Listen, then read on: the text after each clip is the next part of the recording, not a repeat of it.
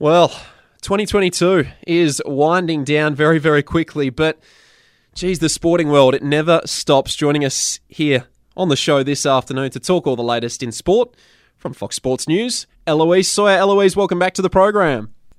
Thanks so much for having me back. It's great to be on. Thank you very much for taking the time. Always a pleasure having you with us. Now, geez, as I mentioned, plenty going on in the world of sport, and the World Cup in Qatar, it's been a big talking point over the last month. It just wrapped up across the weekend. Argentina, what a great win it was over France in the final. 3-3 at the end of extra time, and it went to the penalty shootout. Argentina were able to win that 4-2.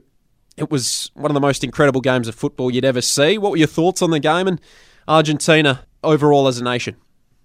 Yeah, absolutely. I mean, put it this way, setting your alarm clock for 2 a.m. in the morning is not ideal, but when you're getting up for a final like that, it absolutely makes it worthwhile. I mean, we came into the office the next day, even speaking on the streets, just in general, everyone was talking about this. The scene down at the Opera House where we had a number of reporters down there, they were just wild. It just erupted about the incredible game that we had just witnessed over there in Qatar. I mean, it's incredible to think that the newly crowned world champions Argentina started their campaign with a loss to Saudi Arabia in the opening group stage game. So it wasn't as though they were sitting out in front and it was an easy feat for them to eventually lift the World Cup and be crowned world champions. It wasn't exactly easy, but of course it was always going to be Messi who got them there in the end. The little magician had them in front early, and it was 2-0 at one stage, and we thought it was all about over until, of course, Kylian Mbappe got them back into the game. But overall, I thought Argentina were very worthy winners of the World Cup and to hold that crown too. And also, of course, I just think topped off a great campaign for Leo Messi and obviously his international career. There's been talk about whether he would walk away, but he has stated that he's looking to play a few more games with Argentina. So not quite the end for him, but obviously he was just missing that one final, memorabilia and also trophy, and also to one more point on his resume to add to his glittering career, and he was able to achieve that on Sunday night. And an incredible feat for him, and also to Argentina, and the scenes over there in Buenos Aires continuing to just go crazy. Yeah, they'll be partying long and hard, I am certain about that. You mentioned Lionel Messi. It was the missing piece of the puzzle for him. He finally reaches that achievement and that milestone.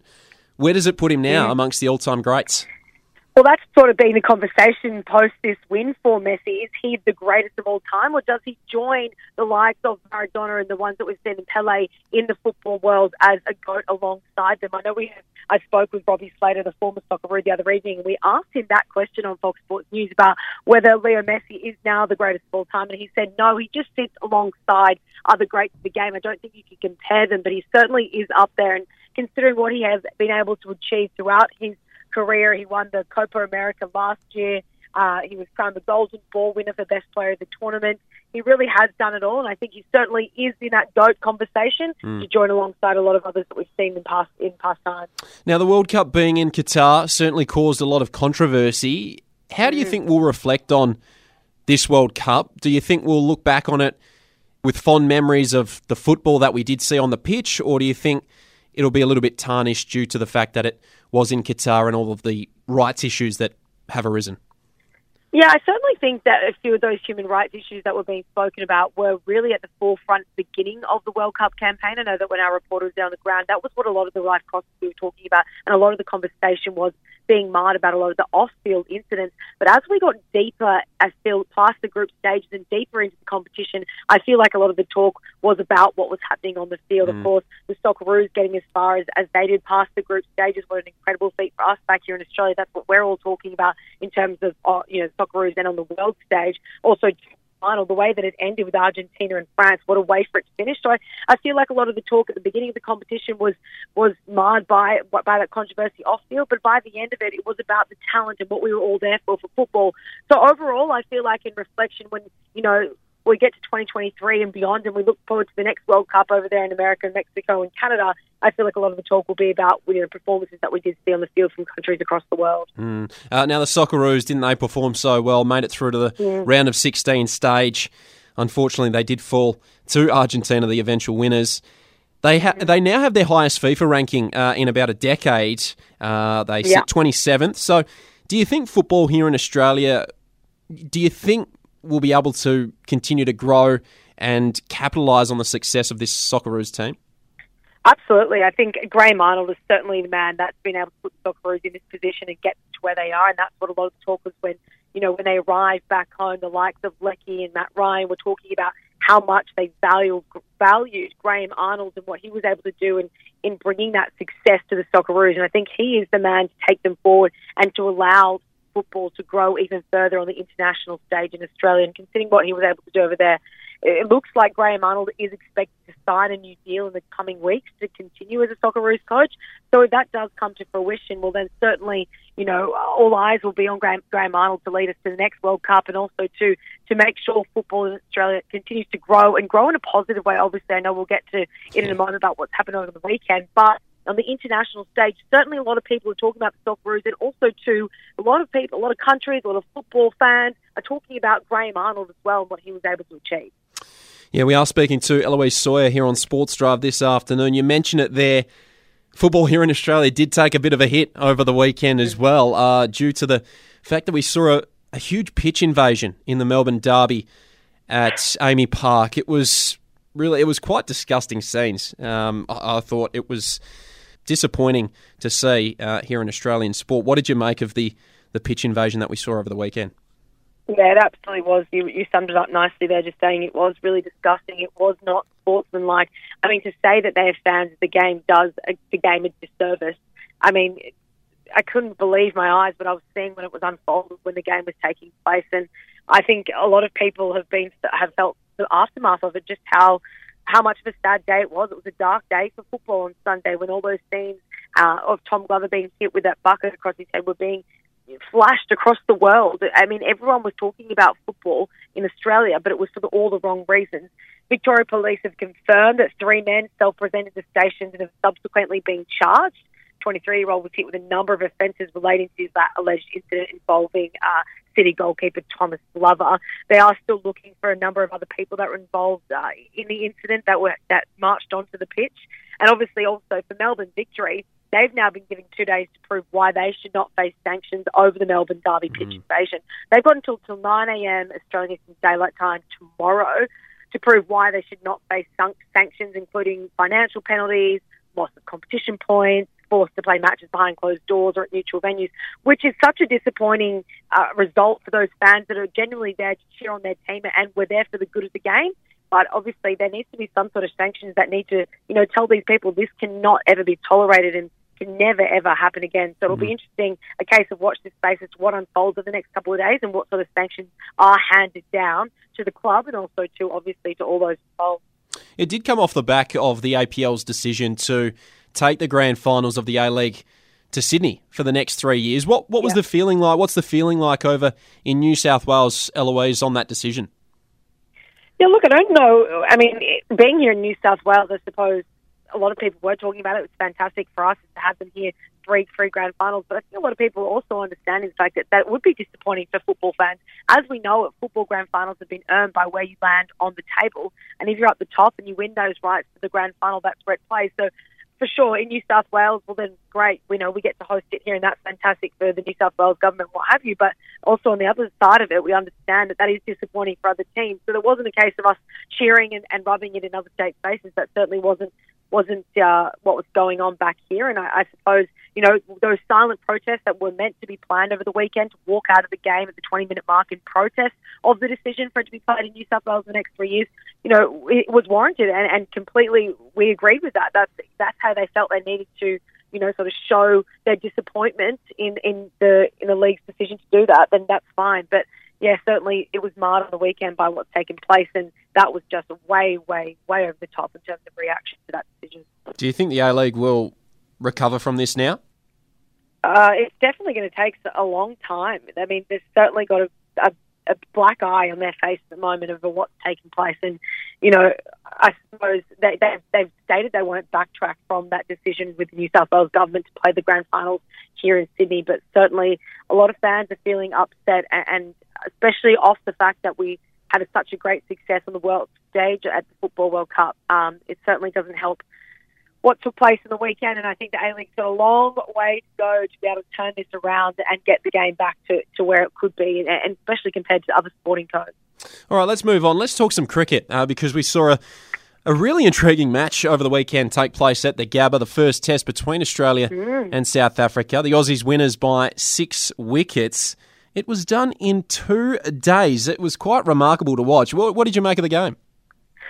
Yeah, it was quite remarkable. It's the first test match on Australian soil to finish inside 2 days. It's the first time in 91 years. So we were all here at work getting forward for a test match. And the next thing you know, it's all wrapped up within 2 days. And then obviously there was the debate over the pitch that came from that. Or obviously we saw an incredible 34 wickets fall. It's remarkable how quick it did wrap up. But, obviously we move on and we look forward to the Boxing Day test, all wrapped up in the Gabba. But there, the game itself, I thought, the Aussies, David Warner, we know that there's pressure on him, but overall I thought, we were definitely in favour there out there on the pitch, and I think it's going to be a clean sweep to Australia for this series. So they'll be looking and inspecting that pitch at the Gabba? Yeah, they will be. So obviously that's a hot topic at the moment. The ICC will have the final say on the conditions once they have the match referee's report. Obviously now the teams will focus on the Boxing Day test, but that report will come out and the ICC will make a decision about the wicket. Dean Elgar did come out and say that he actually spoke to the umpire out there when he was, voiced the fact that he was concerned about it. Pat Cummins, obviously he had a different sort of take on it, but yeah, certainly there will be some conversation to come from that one for sure. So some tough decisions coming up for the Aussie selectors. What's the latest on David Warner and his future? He's been struggling for form as of late. Also, it's going to be an interesting one when Josh Hazlewood returns to full fitness, because Scotty Boland has just been electrifying the crowds anywhere he goes.